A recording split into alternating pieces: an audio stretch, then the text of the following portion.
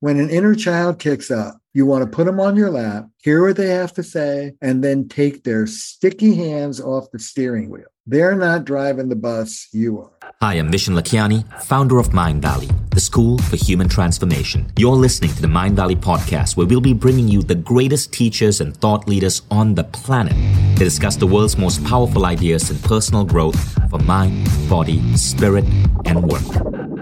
Hi, everyone, and welcome to our episode of the Mindvalley podcast with Terry Real. Today, we're going to be talking about Terry and his book, Us, Getting Past You and Me to Build a More Loving Relationship.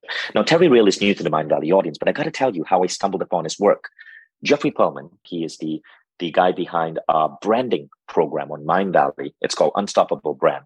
He's also a member of our advisory board and a genius entrepreneur in his own right. He was the former CMO of Zuba.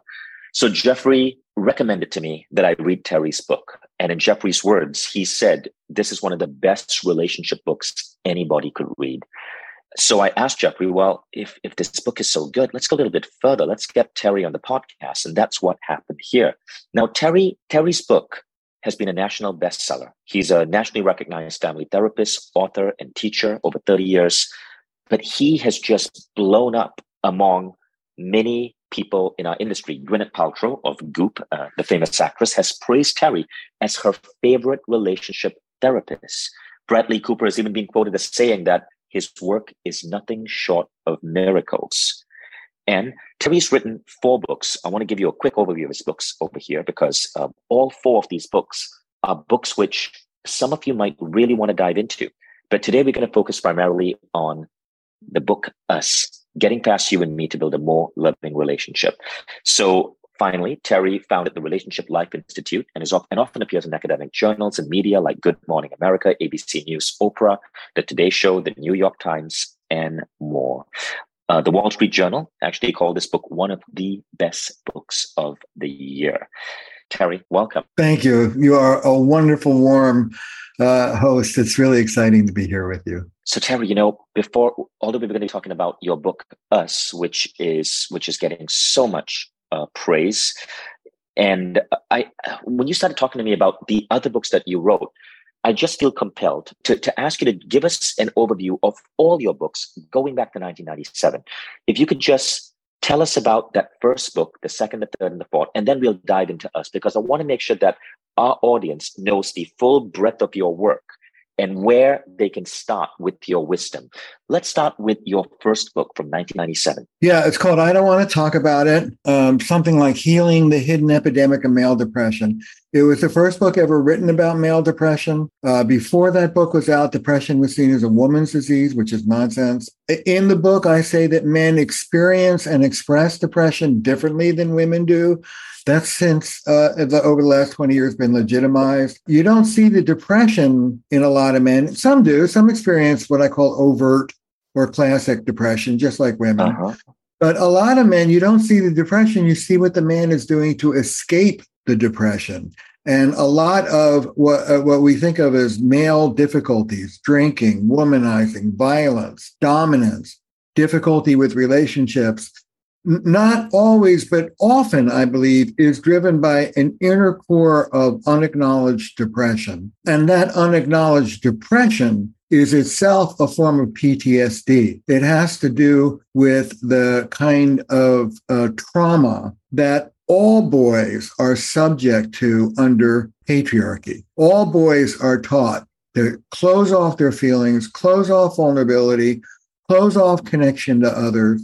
And one of the things I said is that the price of disconnection is disconnection. And the healing for girls and women, if you read the feminist literature, is about re-empowerment. The girls lose their voice. The healing for men, I wrote, is about reconnection, hooking up those busted wires between them and their feelings, what we really want.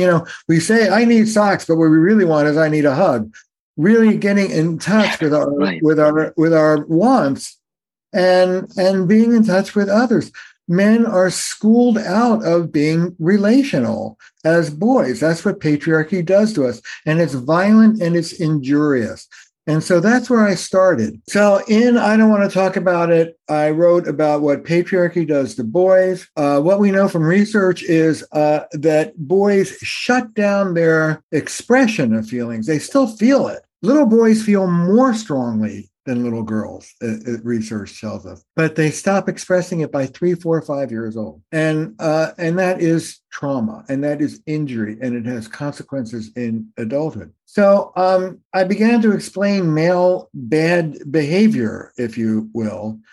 And I got calls from around, and people started coming for 2 days. Couples on the brink of divorce. And we would spend 2 days together in Boston. At the end of that time, you were either on track or getting a divorce. This was the last stop. And I had great success. I'd say 19 out of 20 couples did really well. They went home with a treatment program. They weren't. But anyway, the thing I noticed, Vision, is that I broke just about every rule I'd learned in couples therapy school. I took sides. I dealt with grandiosity, with superiority, not just inferiority.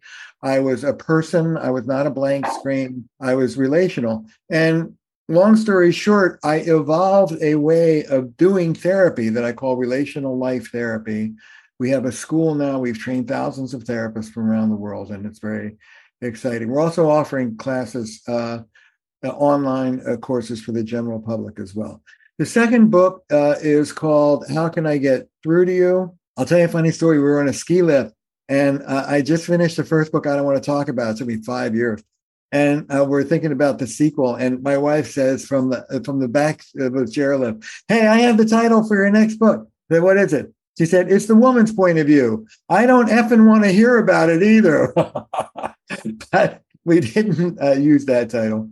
Anyway, the second book is about what patriarchy does to relationships. And the third book, The New Rules of Marriage, is really about what I call a relational technology, how to do that, how to actually have. And the second book, just so people know, the title is called How Can I Get Through to You? Okay, Yes. Closing the intimacy gap between men and women.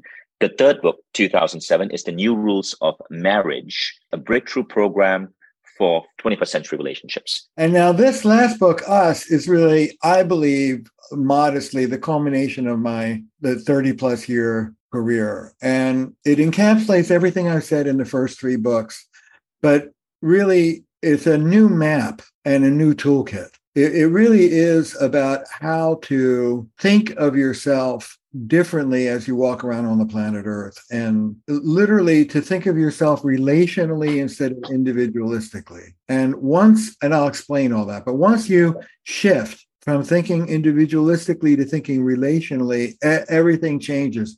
And there's a whole new set of tools that become available that weren't available before. And that's what this is about. So that's interesting. What does that look like, moving from thinking about yourself individually to thinking about yourself as a part of a relationship? What does that look and feel like?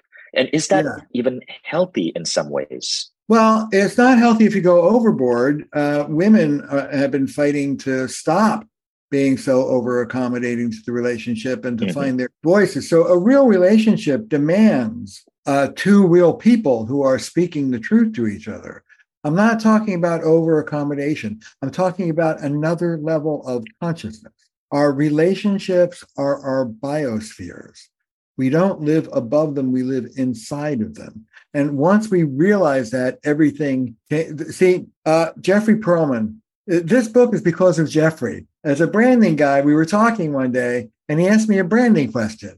He said, "What don't you believe in that the rest of the world believes in?" And without thinking, I said, "The world believes there's such a thing as an individual and I don't." And he said, "Wow." Yeah. What we know from neurobiology, a lot of this book is fueled by the new research in science. We are not freestanding individuals. Our central nervous system co-regulates with other human beings' nervous systems all day long. We are not built to be alone. I want to say, if you want to look at what being alone does to somebody, look at somebody in solitary confinement. Our central nervous systems go crazy. We co-regulate with each other. This idea of rugged individualism is an idea. It comes from the Enlightenment, from a bunch of white, gentry, privileged intellectuals In the Middle Ages, you didn't think of yourself as an individual. You'd be burned at the stake. So it depends on what part of your brain you're in. So bear with me for a moment.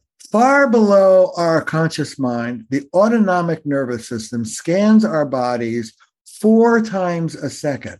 Am I safe? Am I safe? Am I safe? Am I safe? If the answer is yes, I'm safe, we stay seated in what I call the wise adult part of us, prefrontal cortex, the part of us that can stop and think and reason and choose. Well, maybe I don't want to yell at my kid right now. Maybe I want to take a breath and say something different. That's the higher part of our brain talking. That's the part of us, that can remember that we're in a relationship. If the autonomic nervous system says, no, I'm not safe, I'm in danger, boom, we go into fight, flight, or fix, fawn, they say. The higher functions of the brain shut down, lower, more primitive parts of the brain take over. It's like I'm being chased by a saber-toothed tiger. And I move into my automatic response that has everything to do with what I learned as a kid about how to cope with my life. The most important question I ask people to ask is this. As a therapist, when I'm sitting with a couple, I don't say, what's the stress? Because a good couple can handle stress. I don't say, what's the choreography? Although that's very important. The more, I'll make you a gay couple. The more Vision pursues, the more Dan distances, and the more Dan distances, the more Vision pursues. The most important question is this. Which part of you am I speaking to? Am I speaking to the adult, present-based, here and now, thoughtful part? Or am I speaking to some trauma-triggered, flooded part that's very young in you and very automatic? And the adaptive child, well, okay, so there's the wise adult. Way back in the amygdala, there's the very reactive wounded child. That's the famous part that trauma work always deals with. The part of us that's very young just wants to cry and crawl in someone's lap. Between these two is what I call the adaptive child. This is the you that you created when dealing with whatever you were dealing with. The adaptive child is a kid's version of an adult. It looks like an adult, but it's not. It's rigid, it's black and white, it's compulsive, it's automatic. You do the same damn thing every time. And in our work, in RLT, first, the 3 phases to it. First, we confront the repeated thing that the adaptive child part of you keeps doing over and over again. We call it your relational stance. So, for example, angry pursuit is a dysfunctional stance. You will never get Dan to be closer to you by complaining angrily about how he's not close to you. That is not going to work. So first you look at what you're doing that's, or more but precisely what the adaptive child part of you it learned to do that you keep repeating. Then we go back to your childhood. We do trauma work. Who were you adapting to? Where did you learn that? And then finally, we do skill building. Let me teach you how to do this differently. So the core skill in learning to live relationally, which is what this is all about, living a relational life, is what I call relational mindfulness. It's really bringing the spiritual practice of mindfulness to our relationship. In this heated moment, am I going to go with my knee-jerk fight, flight, or fix? Or am I going to take a breath, maybe take a break? I'm a big fan, take a walk around the block. Get recentered. I call it remembering love. Remember that the person I'm speaking to is someone I care about. And the reason why I'm speaking is to make things better. There, when I'm in that adult place, now I can go try and fix my relationship. But the first skill is getting out of all that reactivity into the adult place that wants to make things better to begin with. May I illustrate with a story? Yes, absolutely. Okay. I love to tell stories. This is an absolutely true story. One of the first stories in the book. Guy comes to me on the brink of divorce. Chronic liar. That's why his wife wants to leave him. Lies about everything. And he's one of these guys, for the therapists listening, you'll know this guy. You say to this guy's blue, and he says, well, it's aquamarine. I wouldn't call it, he's not going to give it to me, right? I mean, God forbid, you just say blue. So I have this guy's number. What's his relational stance? What's his adaptive child do over and over again? This man, takes me 5 minutes, has a black belt in evasion. Okay, he's an evader. I then ask a relational question. If you're not thinking relationally, it sounds brilliant, but show me the thumbprint and I'll tell you about the thumb. So if he learned to evade, who was he evading? So I say to him, who tried to control you growing up? Sure enough, his father, military man, how he sat, how he ate, his friends. I said to him, how did you deal with this controlling father? He looks at me and he smiles. Now that smile is important. That's the force of resistance. He looks at me and smiles and he says, I lied. Dad said, don't be friends with Henry. I was friends with Henry. I told him I was friends with John. Smart little boy. I always teach my students, Vision, be respectful of the exquisite intelligence of that adaptive child. You did back then exactly what you needed to do. Smart boy. But I have a saying, adaptive then, maladaptive now. You're not that 4-year-old boy. Your wife is not your father. Why don't you try a different move? That's it. This is a true story. They come back 2 weeks later, hand in hand, all smiles, and they say, we're done. We're done therapy. We're cured. And they were. It was a 1-session cure. I said, okay, there's a story. Tell me the story.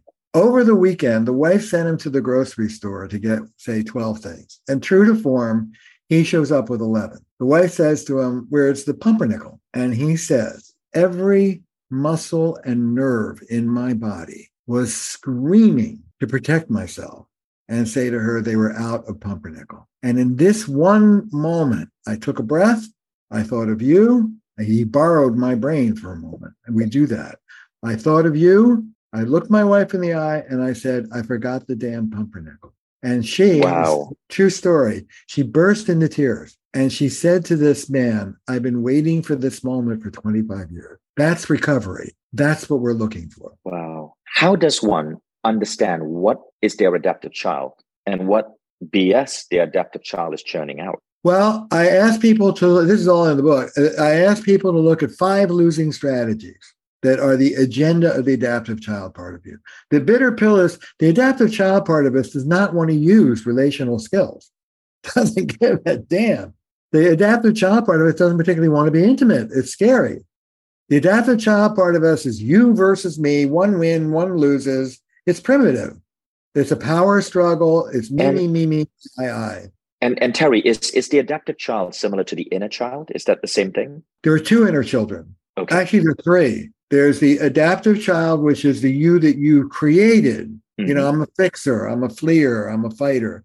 There's the wounded child, which is just the very young part of you that was on the receiving end of it, that just tends to be overwhelmed and flooded. And then there's what we call the natural child, the you, the creative, playful you that got squashed by all this trauma and adaptation. So there are a lot of inner kids floating around in there. Okay, so that's the adaptive child, the wounded child, and the natural child. Got it. So in your book, you say maturity comes when we tend to our inner children and don't inflict them on our partners to care for. I love that quote. How do we tend for our inner children? I'll tell you a story. I like to tell stories. So this is from Robert Bly, the great poet and men's leader from a million years ago. It's his story. And I tell this story to people about what inner child work looks like. He was having his 60th birthday party. He's much older now. And Robert grew up in an alcoholic, violent home. He had a lot of trauma and a lot of neglect. It was not a happy childhood. So he's getting ready. His wife is throwing him his 60th birthday. And he's doing that typical male thing. I don't know if you can relate to this, but where's my socks? God damn it. How come I can't? We got a million people helping us, and I can't even get it. It's my birthday again. And he's like, just being a dick. He's being real pissy. But he's committed to working on himself. He's not, that's what I call first consciousness. He's committed to second consciousness, to looking at what's going on. So he sits down, he goes to the bathroom, sits down, and looks into himself and says, okay, what's going on here? Why are you being such a jerk? And what floats up to him, he says in this story, is him at 6, little 6-year-old Robert. And he's pissed. And this little 6-year-old boy says, sure, you get a birthday party at 60. You're an old man. Who gives a shit about? I'm the one that should have had the hats and the cakes I'm 6. I should have had the birthday party. No one gave me a goddamn birthday party. And Bly tells this story. He says, he turned to that 6-year-old. He said, listen, I'll tell you what, you stick with me. This party's for you. All those other people out there, fuck them. That's inner child work. You form a relationship with these immature states of being. You put your arms around them, you love them, and you demote them. One of the things I say, Vision, is when an inner child kicks up, you want to put them on your lap, put your arms around them, love them, listen to them, hear what they have to say, and then take their sticky hands off the steering wheel. They're not driving the bus, you are. You in the back seat. And literally, I must say this 3 times a week with people. If I'm having a fight with my wife, Belinda, I literally take little Terry. I've got a composite. He's about 8. And he sits behind me, holds my shirt, and I have a deal with him. My part of the deal is that angry blast coming at us stops with me, my big body, my adults. You are completely protected then. Your part of the deal is you let me deal with Belinda. Don't you try and deal with her. You'll make a mess of it. I can do it better than you. So it's our job to form a relationship with, to put our arms around those inner kids in us who are hurt, angry, abandoned, scared, reactive, whatever they are. Put our arms around them, tend to them, love them, and demote them. They are not running our relationships. We, the adult, are running our relationship. I love that. And as I'm listening to you, I'm beginning to recognize some inner child patterns in myself that I know I need to heal. So with me, it's not feeling understood, right? Like I remember growing up, I went to a high school in Malaysia. I grew up in Malaysia. Very strict. And I remember being accused of getting into a fight with another boy. And I did not get into a fight. The damn principal just refused to believe me. My parents got involved, and then my mom didn't believe me. And I tried to explain I was not fighting with this guy, but I felt not believed. I felt not understood. And I realized that even today in the world, I don't feel understood. I don't feel understood by the press. I don't feel understood by my team. This idea, people don't understand me, often comes up, except for my closest friends, whom I can be intimate with. This thing comes up, and I'm beginning to realize, and it came up again recently today, but I'm beginning to realize that this is coming from some inner child stuff that I need to clear. That's brilliant. Well, that's what happens, of course. We people our world with players who replicate the early childhood wound. Because you know what happened to me today, and but tell me if you think this is an inner child thing, if this is something I need to clear, or if this is really a legitimate situation of not being understood. So today, Vice News Media did a documentary on one of my festivals, and it was overall a really good documentary. But there was one part where the Vice team sat down with me to interview me, and I was busy. I was super busy, and I was very stern with them. I'm like, guys, I only have 25 minutes. And I was very pointed with the question. And the reporter at Vice made a comment. She's like, everyone here is so positive, but this guy is really negative, and he's the founder. What Vice didn't know is that when I was giving them the interview, I had a sick child. This was in Amman, Jordan. And my child had gone into the desert with his grandmother, and he collapsed and he ended up in hospital. And so my mind wasn't on the interview. I was negative because if you're a parent and you have a sick child, my child was in hospital the night before. And as soon as the interview was done, I had to go, and I was by his bedside with doctors for 2 hours. But of course, I didn't say that in the interview. And so this thing came out making me look like I'm mean and I'm an asshole and I'm a grumpy person to interview.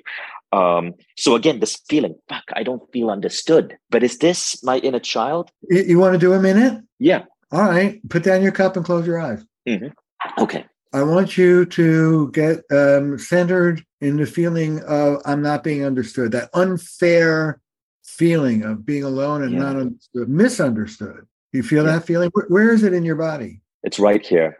It's just, it's in my rib cage. What's the physical sensation? Tightness. Yeah. If that tightness in your chest could speak, what would that tightness say? Get out of your head and let the tightness speak. What would the tightness say? People don't understand you. People are judgmental. People are quick to pass judgment. People don't bother to get to know you or understand you. You're a good person, but people refuse to see that. And how do you feel about that? I feel that's true. I go back to situations in high school. Whoa. That's what you think. How do you feel? People are not going to understand you. People don't care enough. I feel that in the wider world, this is generally true. Okay. All right. So you feel mistrust. And how old are you in that feeling in your chest? Go back 13. to the early... That incident happened when I was 13. With the fighting? Yeah. Uh-huh. I'll tell you what. Are you okay to keep doing this? You want to stop? Yeah. No. This is interesting. Okay. And the audience is saying they love the vulnerability. Okay. Listen, you're doing a beautiful job for everybody listening right now. I want you to go down into the cavity of your body in your mind's eye and connect with that 13-year-old misunderstood boy. He lives inside of you. He's in there somewhere. Yeah. Tell me when you got him. I got him. What's he look like? It's me at 13. Yeah. Geeky, big glasses, Uh-huh. big hair, pimply faced, but good kid. Kind of cute, awkward. Yeah. And how do you feel as you look at him? I love him. Like I love this kid. He's been through so much. Yeah. Ask him if you would. We're just going to do a minute of this, but ask him if he would come up out of your body and sit in an imaginary chair facing you so you could talk to him. Ask him out loud. I see a chair in front of me. I'm asking him right now, and he says yes. And he's in the chair? And he's on the chair, yeah. And how do you feel as you look at him on the chair? I adore this kid. Yeah. Tell him. I adore you. I absolutely freaking adore you. And how does he respond to that? He's smiling. Ask him if he could to put that smile into words. He may not be able to, but ask him. Can you put that smile into words? And what's He's he saying say? yes. He's saying yes. And what's that smile say? What he's saying is that he's really happy at the person he has become and the opportunity to travel and see the world, stuff that a little 13-year-old boy in Malaysia never dreamed would be possible. He's happy. He's proud of you. Yeah. And how does it feel for you to get that from him? It feels good. It feels good. Like I feel like I'm talking to a younger brother. I feel like I'm facing a younger brother. Yeah. Tell him that. I feel like you're my younger brother. I feel like you're my younger brother. What do you want to say to him? What do you think he needs to hear from you? It doesn't matter if mom didn't believe you. You see, what's hurting is that when we got back from school, my mom didn't believe me. Yeah, tell him. And I remember that scene vividly. You were watching TV, and mom came up and mom said, "Why did you lie to me?" And you said, "I didn't lie. I seriously was not in a fight." And mom said, "Well, the headmistress said you were." And then mom cried because mom was sure that you were lying to her, and mom disappeared into a room. And that really stung. And I get that. I remember that memory. And that memory it's crazy how that little thing has affected me. Now, what does that 13-year-old need from you? You're with them. What do you have to tell them? Trust, belief, and love. That's what that 13-year-old needs from me. And he says, how does he respond to that? He says, "I'm happy you believe me." Wow. And what's it like for you to hear him say that to you? It's great. It's great. I feel he's happy. If he's happy, then I'm happy. I feel like I'm talking to a little brother or a son. Yeah. I want you to tell him if it's true for you. Don't say it if it's not true. But do you feel big enough and strong enough to take care of this little misunderstood 13-year-old boy? I do. I feel big enough and strong enough to take care of you. Tell him I will take care of you. I will take care of you. Tell him you don't have to be alone anymore. You don't have to be alone anymore. I'm here now. I'm here now. And how does he respond? He's beaming and he's coming up and hugging me. Yeah. I feel him right. Close your eyes and put him on your lap and put your arms around him and give him a hug and feel that. I feel that. And feel him feeling that. Oh, there you go. Envision just between the two of you. Say something silently, just for him, just between the two of you. Something you need to hear. I did. And is there anything more you want to say to him right now? There are lots of opportunities to talk to each other. I feel that. I feel that. There's some forgiving that I think me and him need to do as well. But I feel that. I feel that closeness, that love. One last thing. Shrink him down into the palms of your hands and bring your hands up into your heart and bring him into your heart where he can rest. And thank him for joining us. How's that feel? Beautiful. Yeah, that was a beautiful process, Terry. Thank you. It was beautiful for everybody watching you. I love it when a leader has the courage to be vulnerable and do his own work. Thank you. So, and I hope everyone watching the podcast, listening to the podcast, understood what happened there and maybe got a couple of lessons and a practice that maybe you can try on your own, because I want to make this valuable to all of you. Yeah. So, you know what? Next time somebody writes something about you that just ain't true or gets you wrong, I want you to remember you're not feeling misunderstood. That 13-year-old who lives inside. Right. I see what you mean. That's beautiful, Terry. That's amazing. And then ask him to come forward when he's feeling hurt and put your arms around him and tend to him a little bit. Wow. I love that protocol. It takes the sting out of what the external stimulus is. Yeah. I love that. And going back to your book, Terry, there's a quote from your book: maturity comes when we tend to our inner child and don't inflict them on our partners to care for. I see the deep meaning in that quote right now. Yeah. See, if that 13-year-old boy grabbed the wheel, a former you anyway might have dashed off an angry letter to how dare you? What you didn't know when you were interviewing me was my kid was sick and blah, blah, blah. Yeah. And that wouldn't be you writing that letter. That would be that angry little 13-year-old boy. Right. Yeah. But now, next time you feel triggered like that, you take a breath, you ask that 13-year-old to step back a little bit, give you a little air and daylight, and you say, okay, kid, talk to me. What's it like for you to have this organization write this whole thing in public about what? Tell me what are you feeling right now? And you write a letter to yourself and not to those people outside. Terry, I love that. Thank you so much. This was such a powerful, powerful lesson today. For everyone listening to this podcast, go ahead, follow Terry. As you can see, this man is a gem. Follow Terry on Instagram at Real Terry Real. That's REAL, Terry, TERRY, Real, REAL. And on Terry's Instagram, the second post is the cover of this book, so you can learn about the book and know where to get it from. Us, Getting Past You and Me to Build a More Loving Relationship. You can also learn about all of Terry's other books on Amazon: The New Rules of Marriage, How Can I Get True to You, and the book on male depression, I Don't Want to Talk About It. All of Terry's books are available on Amazon. And definitely follow this amazing, amazing man on Instagram. Terry, thank you. You've been a blessing in my life today. Oh, Vision, what a joy. I've been waiting for this interview with you, and it delivered everything that I wanted. So it's wonderful to meet you, and I'm sure our paths will cross again. Thank you. Absolutely. Absolutely. You too. And I said something to you in private. I want to say it in public, which is I really want to celebrate the good work you're doing in the world with all of this. You are a part of the solution, not the problem. And man, that feels good. So I just want to celebrate. Thank you, Terry. Thank you so much, everyone, for joining us. Terry, we'll hopefully see you in a future episode of the Mindvalley podcast. And I want you guys to know that this is one of our last podcast episodes in this format. Our podcast is now shifting to real world studio recordings. So Terry, the next time I interview you, it'll likely be in a studio in Boston or New York.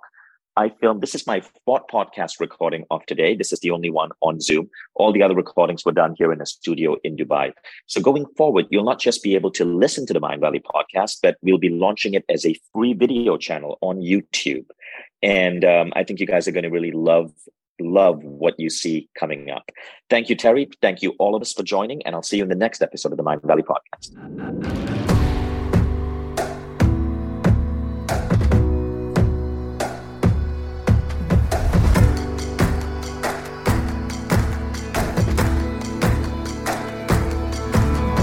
I'm Vishen Lakhiani, and this is the Mindvalley podcast.